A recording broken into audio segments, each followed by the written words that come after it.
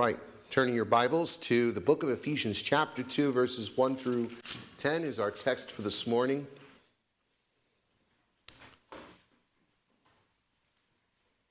The letter of Paul to the Ephesians chapter 2. I'll direct your attention to the second chapter, beginning in the first verse.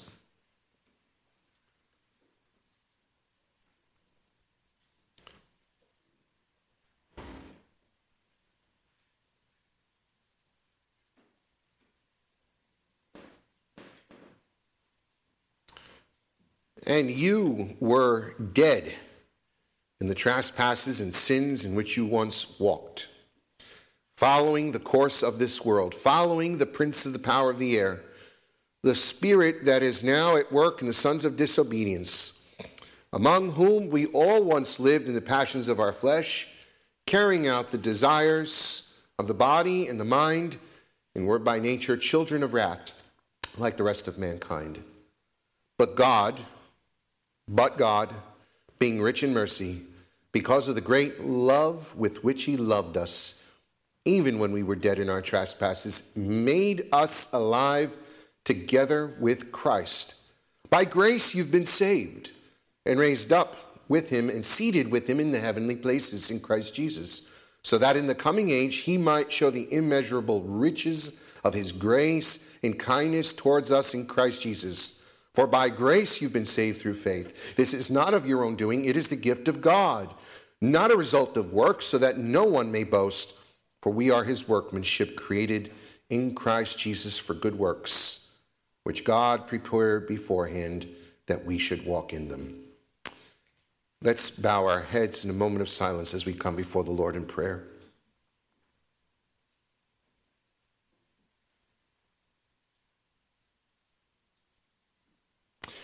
Oh, Heavenly Father, holy, holy, holy are you. We humble ourselves before your majesty and glory. We honor and praise you. And as we come before your word, give us humble hearts that we may tremble before thy word. We pray, O Lord, that you would speak to us today.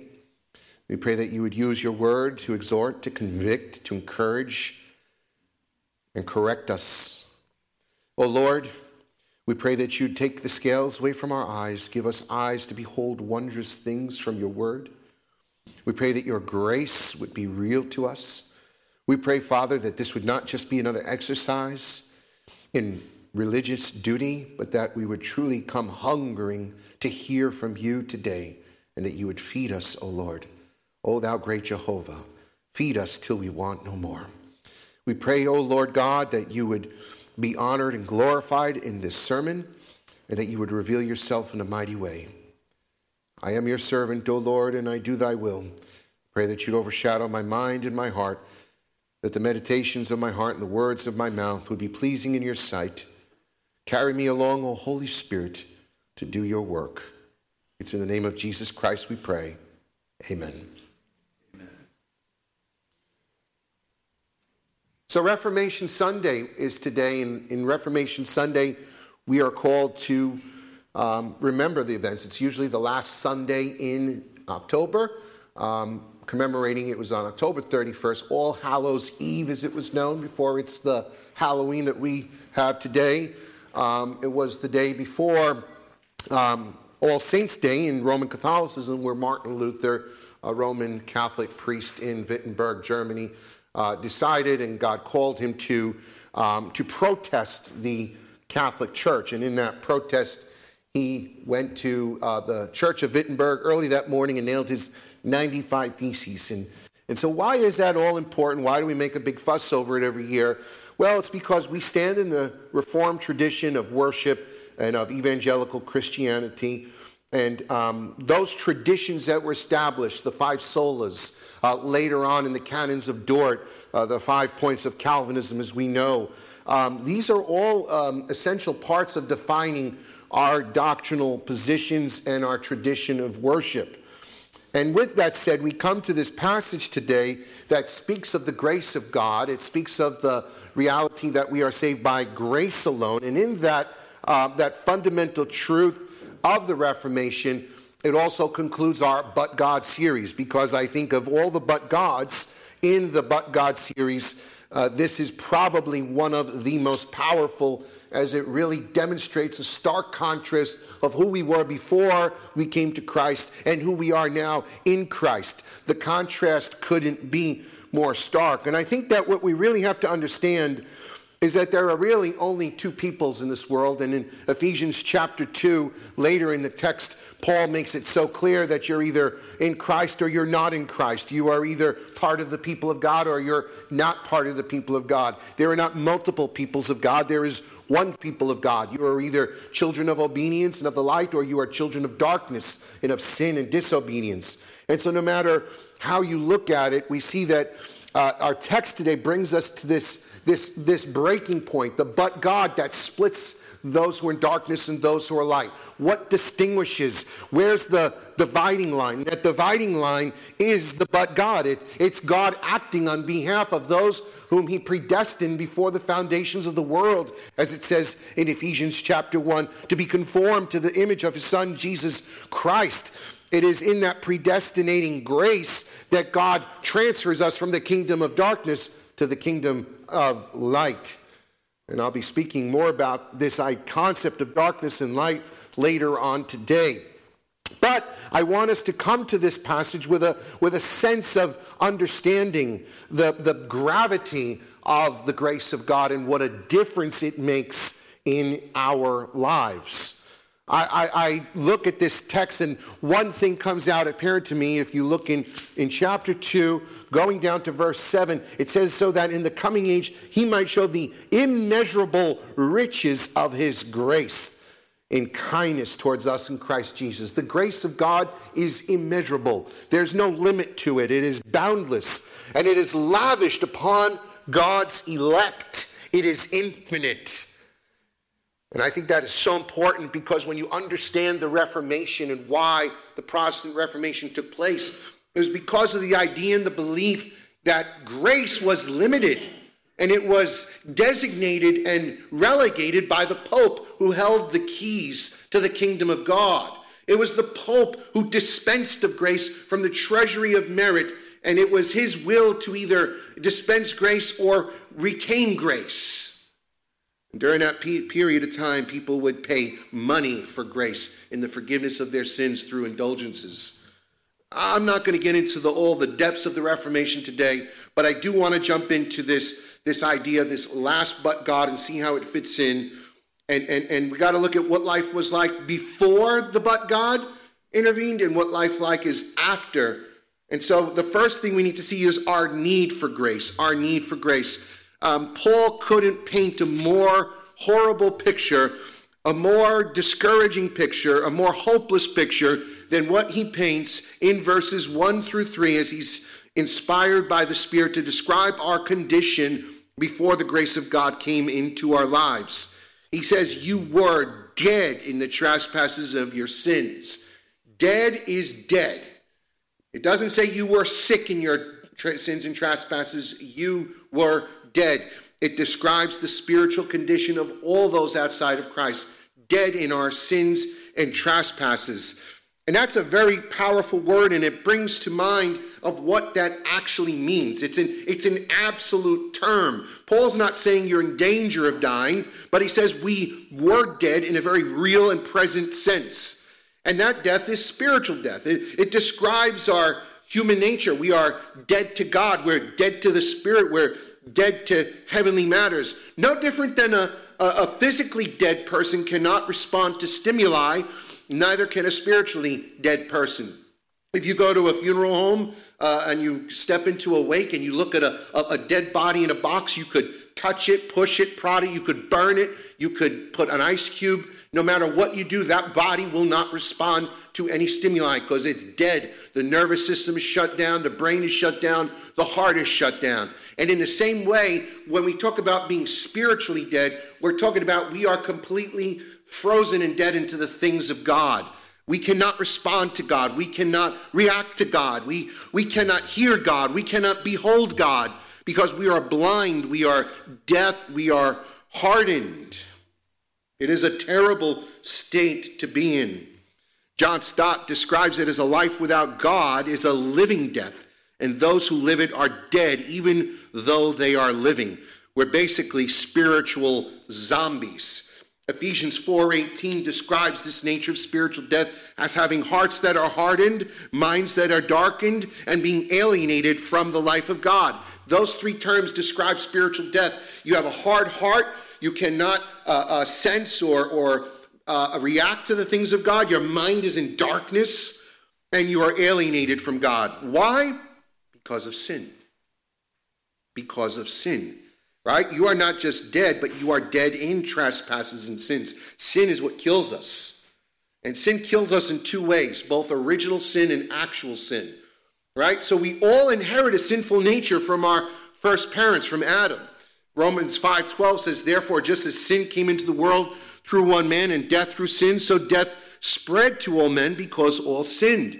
You cannot change the fact that our natures are desperately wicked. We are born into sin.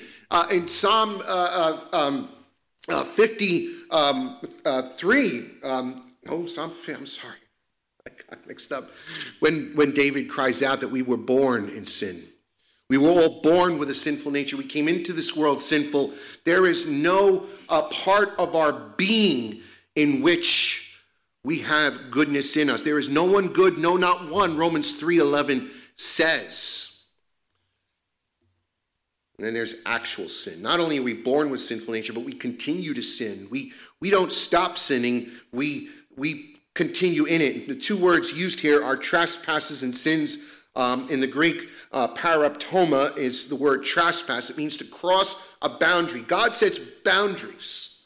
He sets boundaries of what's right and wrong and good and bad. When we cross those boundaries, we violate his commandments. We are in sin. It's the same idea that there are laws in the land, and those laws tell us what the boundaries are. If you cross those boundaries, you're a criminal.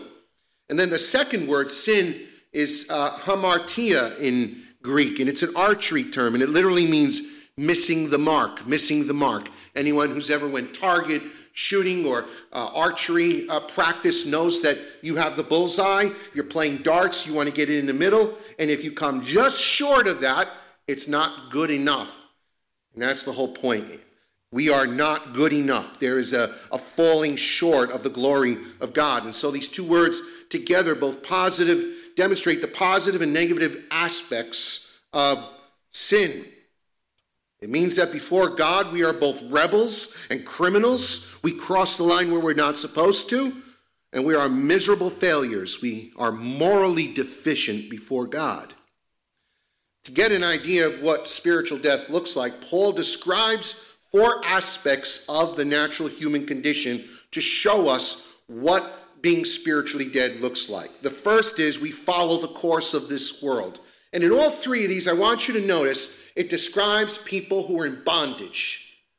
And I want you to realize that because Christ said to us in John chapter 8 that we are all slaves to sin. Romans chapter 6 tells us that prior to the liberating grace of God, we are all in bondage to sin. And sin manifests itself in 3 different ways as described here in the text. The first is we are in bondage to the world. We are following the course of this world system, the text says. That is cultural bondage. The word cosmos is used 186 times in the New Testament. And it is to refer to the sphere of influence and social value system of the world compared to the kingdom of God. It is what we may describe as the present evil age, Galatians 1:4. Those without Christ are enslaved to the social and moral value systems of this age. They cannot think for themselves. It is people who conform. It is people who just go with the flow. And today, many people are in bondage. You cannot ignore the cultural bondage today that grasps so many people. Whatever the zeitgeist is, whatever is popular, whatever is trending on Twitter, whatever is politically correct, people just go with the flow. They want to fit into their camp and they want to be accepted by the world. And so we just go along with it uncritically and without really giving consideration to if it's good or bad or right and wrong. Friedrich Nietzsche described this malady of the human condition, and he was an atheist, as describing people as sheeple. We are just sheep that blindly follow And of course, that didn't originate with Nietzsche, because the Bible tells us in Isaiah 53, we all like sheep have gone astray. We've all chosen our own way. We are all foolish sheep. And we simply follow, as Nietzsche would call it, the zeitgeist, the spirit of the age. And I could tell you this much: the spirit of the age today is utterly wicked. We live in an utterly wicked time. Not to say that any other time in history was not sinful. There's nothing new under the sun. But there are seasons in history where times are better than others, where wickedness is more pronounced more than others. And we live in a time where wickedness is very fashionable, and it is the dominating influence in our society. And so people who are dead in sin are in cultural bondage.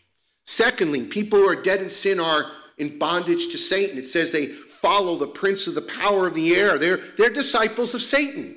Just as we are called to follow Christ and to pick up our cross and follow Jesus, the world is following the prince of the power of the air. He's referred to as the God of this world in 2 Corinthians 4:4. And 1 John 5:19 tells us the whole world is under the sway of the evil one. He is the prince of darkness, the prince of this world, Christ says. He has dominion over this cosmos, this evil world system. And although people don't realize that they're serving Satan, they are. Now, Satanism is on the rise today. If you don't know this or not, Harvard University, the most prestigious Ivy League university in America, is now very vocal about their days of Satan worship. They have whole days set aside to worship Satan. They have a Satanist club, and it's very popular and it's accepted. There are Satan statues going up all across the country. There are people who openly worship Satan. But the reality is, though, while it's true some knowingly follow Satan, there are far more who unwittingly follow Satan. That is because by virtue of following and living for the spirit of this age that is hostile and contrary to Christ, they are under the devil's influence. John MacArthur puts it this way: because they share his nature of sinfulness and exist in the same sphere of rebellion against God, they respond naturally to his leading and the influence of his demons. They are on the same spiritual wavelength, end quote.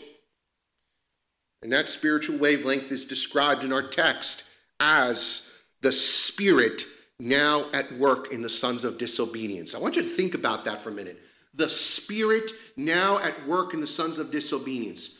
As Christians, we are filled with the Holy Spirit. Back to Ephesians chapter 1, we are sealed with the Spirit. It's the Spirit that energizes us and that conforms us to the image of Christ. While the Holy Spirit is energizing believers, we're told that the Spirit, this spirit of disobedience, is in the work of the children of disobedience. What is this spirit? The Spirit is referred to as the spirit of lawlessness, 2 Thessalonians chapter 2, and it is described also as the spirit of Antichrist. The spirit of Antichrist is alive and well. It'll be personified in the end times, where one human being will encapsulate all that is evil and wicked and be the leader, Satan's answer. Just as the Lord Jesus was the God in the flesh, Satan will have his own answer to that. He will have a Satan in the flesh who will be a false Christ, a false prophet, and will lead all those under his dominion in the last days. And then finally, we are in bondage to the flesh. We are in bondage to the flesh. We all live in the passions of our flesh, carrying out the desires of the body and mind. Listen to those words that Paul says there in Ephesians chapter 2, verse 3. We all are living in the passions. The passions mean the desires, the strong urges, the lusts of our flesh. And we carry out whatever the mind and the body want. People that are dead in sin are dominated by one thing: whatever their carnal nature wants. We live in a society today where people are driven. We're driven by materialism. We're driven by sex. We live in a sex-crazed society. We live in a very materialistic society. We live in a very impulsive society where we want what we want it now, we want it yesterday. And this is happening in the church as well, because so many have given into the flesh. We're not picking up our crosses. We're not crucifying the flesh. Passions are defined for us as that which is a carnal craving and appetite. And when people are dominated by those desires, they are slaves. 1 John 2:16 describes it in a triad: the lust of the flesh, the lust of the eyes, and the pride of life. These are the primal forces that govern all unbelievers. Finally, if that weren't enough, we are all condemned. Paul goes on to describe the human condition prior to salvation. He says, we were by nature children of wrath, like the rest of mankind. Notice the past tense, were. You and I were all once part of this. We were all there.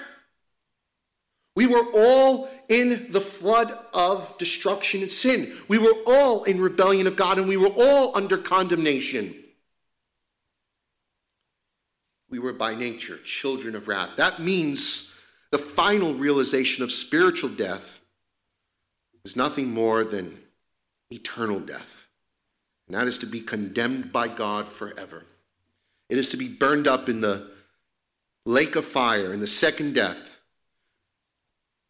It is where judgment is brought, and God's wrath will burn hot against us forever and ever in the eternal fire. Well, what does this tell us? It tells us that we are in a desperate situation apart from Christ. You can't get right with God on your own. There is no way you can earn God's favor. No way you can be religious enough. No way you're going to get to heaven on your own. There's no way you're escaping hell on your own. The only thing that we can achieve through our miserable lives is to earn the judgment of God. Romans 6:23 says, the wages of sin is death. You see, spiritual death equals eternal death, and that death is all we have earned. Now that you see how desperate the situation is, the question becomes, what could we do about it? If we can't do anything, what is our hope? And that's where the two most powerful words in the Bible come in, which we've been looking through. Verse 4, but God. But God, but God. If it wasn't for the but God, we wouldn't be here today, would we? And this but God is very powerful because it stands in the middle of this horrible portrait of mankind and brings us now to the reality of God's saving grace. Now, I want you to think about an illustration as we move forward. Think about a plane flying over the Atlantic going to London. How many people have ever been to London? A few hands go up. Okay. I want to get there one day, and not anytime soon, not with the cost of travel. You're halfway across the ocean. All right, I've flown to Hawaii, so I know what it is to be over the middle of the ocean. I always wondered, what if the plane goes down? Not a great prospect, right? Even if you survive. It's not going to be a situation where you're going to do well. However, the plane goes down. Imagine there's 3 survivors. One is an Olympic swimmer, one is a mediocre swimmer, and one can't swim to save his life. The plane is starting to sink. The Olympic swimmer says, listen, I got an idea. Let's make a swim for the coast. Maybe we'll get out of this. Well, the guy who can't swim just drowns on the spot. He dies. He doesn't stand a chance. The moderate swimmer tries. He swims for about 2 hours. He loses stamina. He goes down to the bottom of the ocean. The Olympic swimmer swims for 24 hours. He's strong. He's a triathlete. He only gets about 3 miles, and he gets exhausted, and he goes down to the bottom of the sea. None of us can make it. And in this situation, we see how necessary it is for us to be rescued. The only way any of those 3 survivors survive and live is if someone comes and saves them and rescues them. There must be a helicopter from the Coast Guard that comes, lowers the ladder, says, get on the copter, and let's get out of here. Someone must intervene. There must be a but God moment. And here we see the whole of the gospel in this but God. God does intervene. And that's exactly what it says here. If you look in chapter 2, verse 4, but God, and describes his perfections, rich in mercy, because of the great love with which he loved us, even when we were dead in our trespasses, made us alive together with Christ. By grace you've been saved. That word saved, people wonder, what does it mean to be saved? It means to be rescued. We were doomed. We were going to sink to the bottom of the ocean, and God saved us. Why? We're told. Well, first of all, he does it. How does he do it? That's the first question we want to ask. He does this by making us alive. If we're spiritually dead, we can't be saved unless we're first made alive. We need to be raised from the spiritual dead.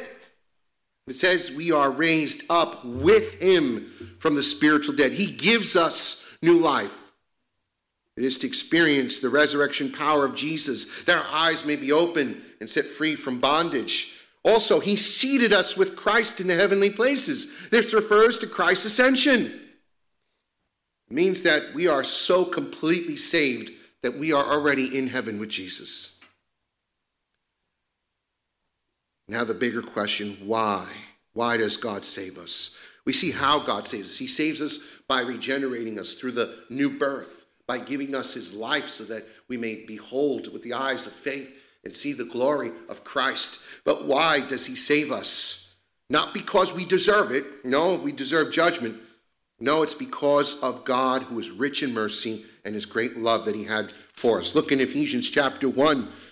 Look at Ephesians chapter 1. It tells us in verse 3, blessing be the God and Father, our Lord Jesus Christ, who has blessed us in Christ with every spiritual blessing in heavenly places, as he chose us in him before the foundations of the world, that we should be holy and blameless before him. In love, he predestined us for adoption to himself as sons through Christ Jesus. It's in love that God predestines. It's in love that God had marked us out to save us. If it wasn't for the love of God, there'd be no hope for any of us. It is the love and mercy of God. He saw our miserable states and had compassion on us. And he rescues us. The text tells us that God is motivated by his own character, mercy, love, kindness, grace, and these are all inseparable and flow through each other. C.H. Spurgeon says this, because God is gracious, men are forgiven, converted, purified, and saved. It is not because of anything in them that they are saved, but because of the boundless love, goodness, pity, compassion, mercy, and grace of God. And that brings us to the final aspect here of the salvation. This is all by the grace of God. Paul emphatically states we were saved by grace, not by works. When you work for something, you earn it and deserve it. When you get a gift, you didn't earn it or deserve it. And that is so imperative that we understand salvation is a gift from God. It says in verse 8, for by grace you've been saved through faith. And this is not of your own doing. It is the gift of God. When you go to work and you put in 8 hours, you expect to receive a paycheck. But when you receive a gift, people give it out of their generosity. Salvation is a gift. You can't afford to buy it. You do not earn it. It is unmerited. It is undeserved. Favor towards unworthy sinners. Only grace can rescue an unworthy sinner deserving wrath to eternal life. J.I. Packer states this, the grace of God is love freely shown towards guilty sinners, contrary to their merit, and indeed in defiance to their demerit. It is God showing goodness to persons who deserve only severity and had no reason to expect anything but severity. It surely is clear that once a person is convinced that his state and need are as described, the New Testament gospel of grace cannot but sweep him off his feet with wonder and joy, for it tells of how our judge has become our Savior. brings us to the point of faith. Where does faith come into all of this? Right? Because often you've heard it said, God has done his part, now you got to do your part, right? God has provided salvation. He, by grace, provided the atoning work of Jesus. Now you got to do your part. You have to believe. What's the problem with this system? The problem is that if you take that position, then faith becomes a meritorious work. Faith becomes the work by which God must reward you with salvation. That contradicts everything we read before, because there's nothing good we can do in and of ourselves. We're spiritually dead. How can a spiritually dead person contribute something that is meritorious to God? And that's where we have to see that faith in itself is a gift of God. Notice it says again in verse 8, for by grace you've been saved through faith. That summarizes salvation. Saved by grace, saved through faith. And this is not of your own doing, it is. That means the totality of it, a gift of God. If faith is a good work, then it would contradict verse 9. It's not a result of good works.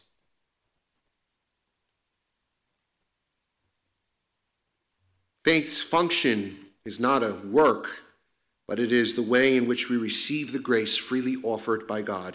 It is putting out our hands and saying, I receive this gift, Lord Jesus. Thank you for saving me.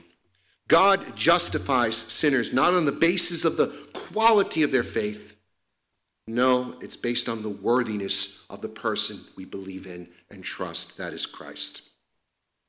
Philippians 1:29 says, it has been granted to you. It is granted to you that for the sake of Christ, you should not only believe in him, but suffer for his sake.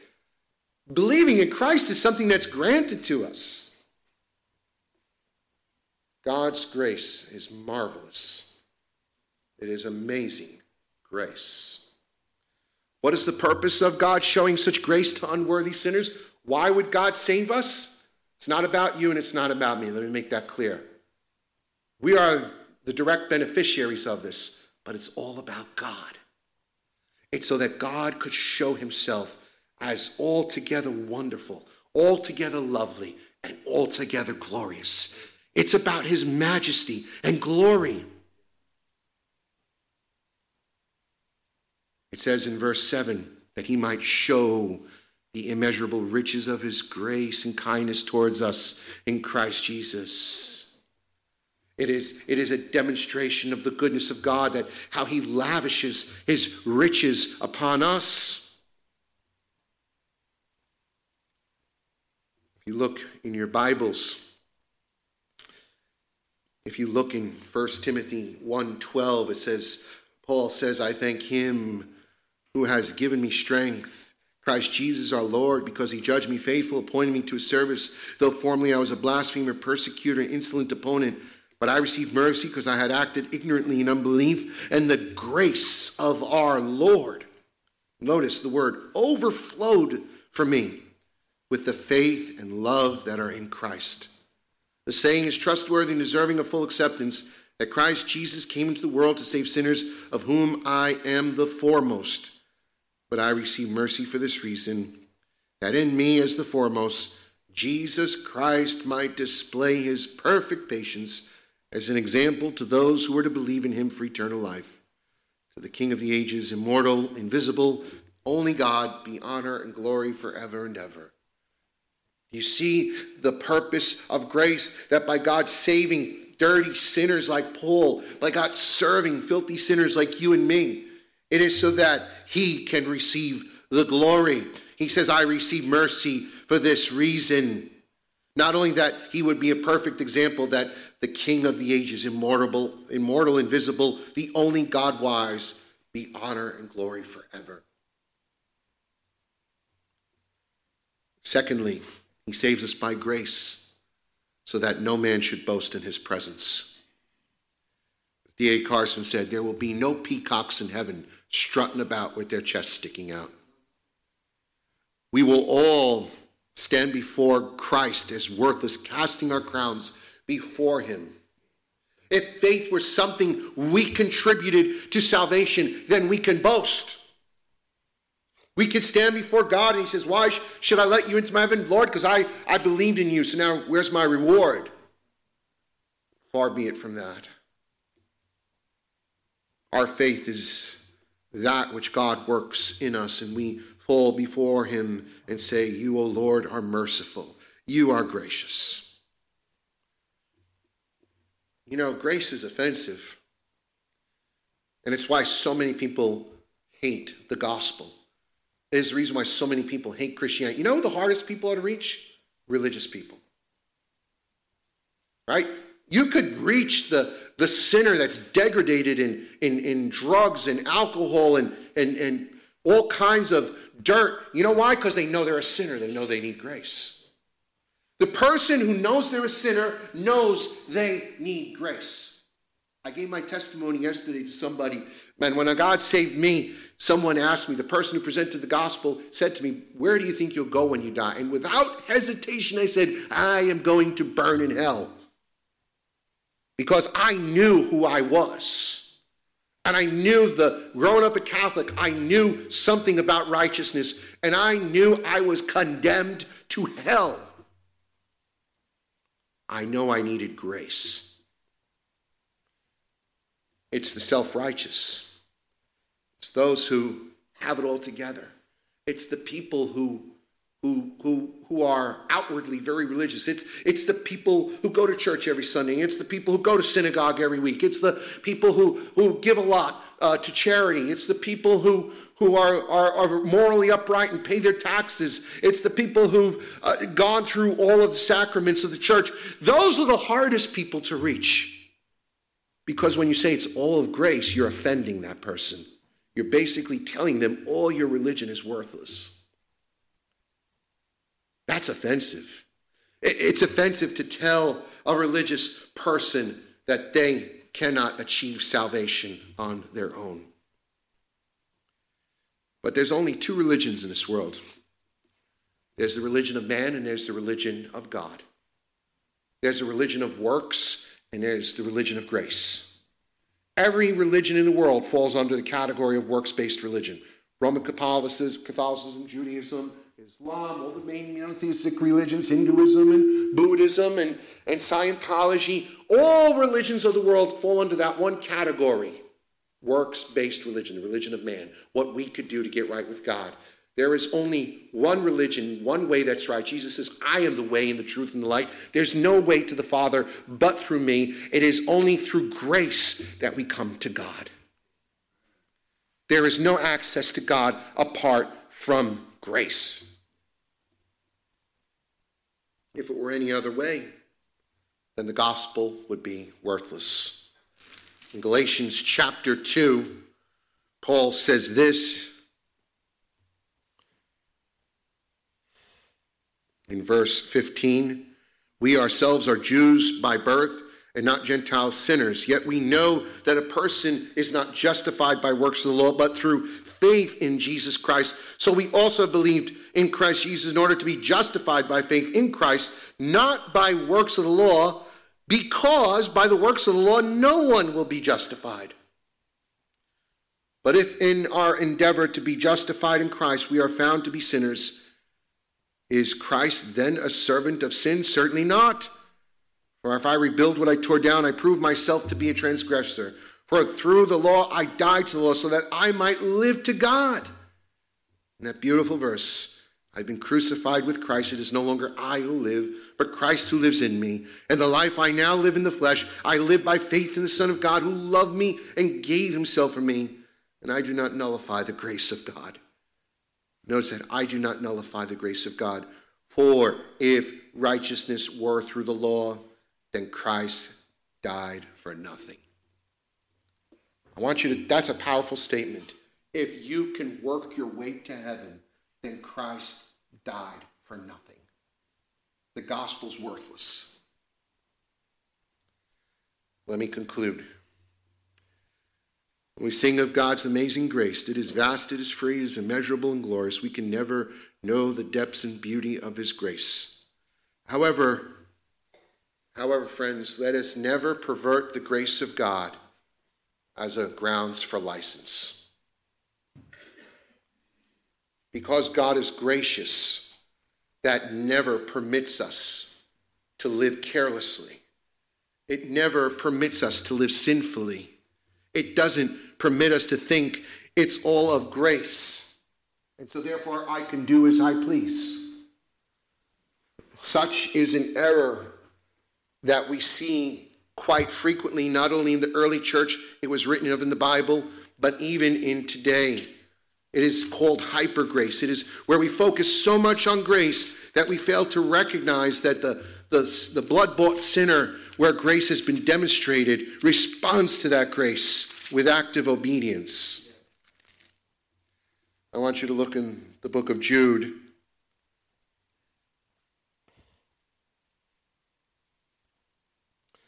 Look at verse 3. Beloved, although I was eager to write to you about our common salvation, I found it necessary to write, appealing to you to contend for the faith that was once for all delivered to the saints. For certain people have crept in unnoticed, who long ago were designated for this condemnation.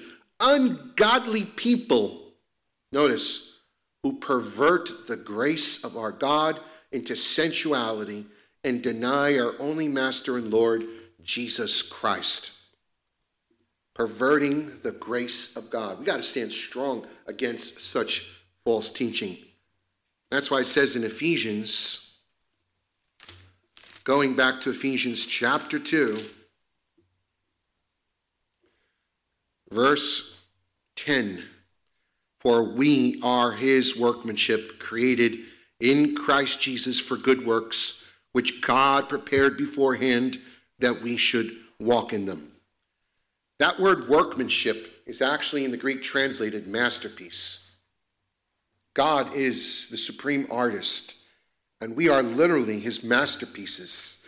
He is molding us and conforming us into the image of his Son. We are a work of his art. But it also tells us that we were created for a purpose, and that is for good works. We are not saved by works, but we are saved for works. It is the evidence that grace is flowing in your life.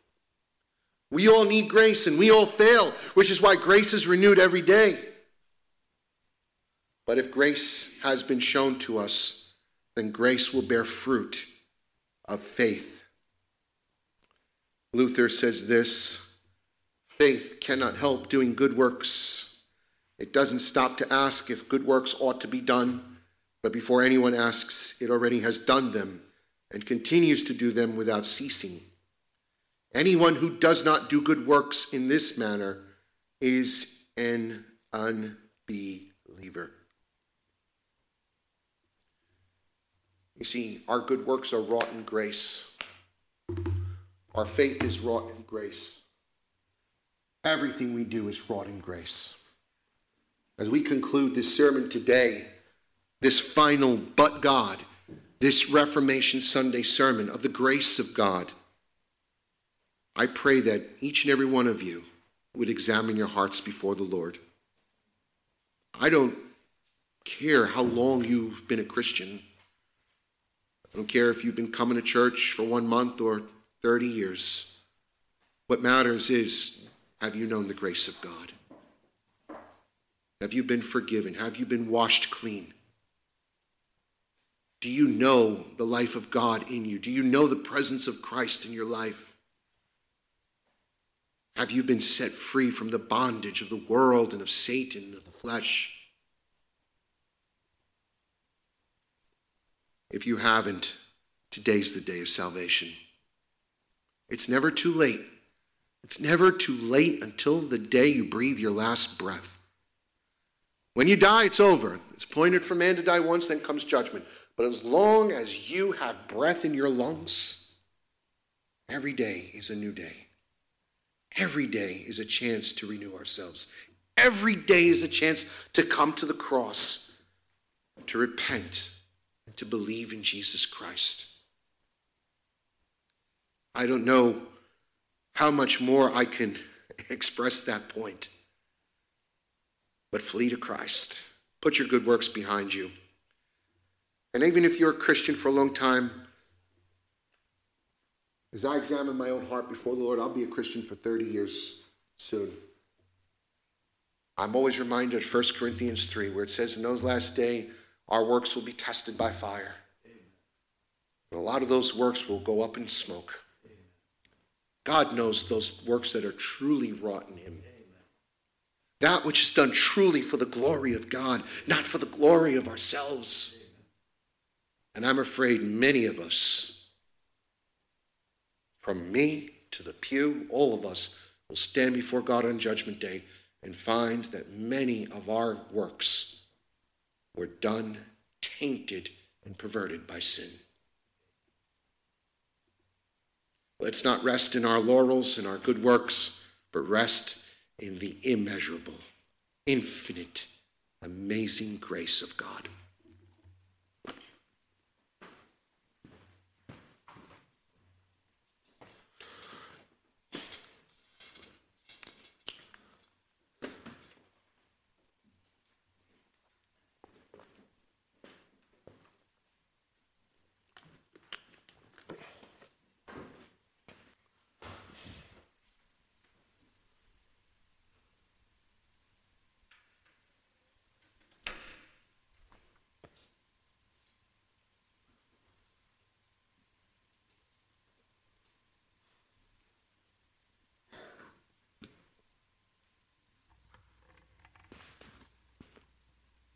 And just two things before we close. We have the boxes for Operation Christmas Child. We brought them up from downstairs, so if you'd like to prepare a box, it's in the back by the offering box. And also, you can do boxes online as well. So if you don't have time to fill up a box, please do the boxes online, and they will fill it for you. We've done it like that in the past as well. The second thing is, please join us for a Reformation service at 4 o'clock at Red Mills Baptist Church. The address is in the bulletin, so if you don't have a bulletin, please grab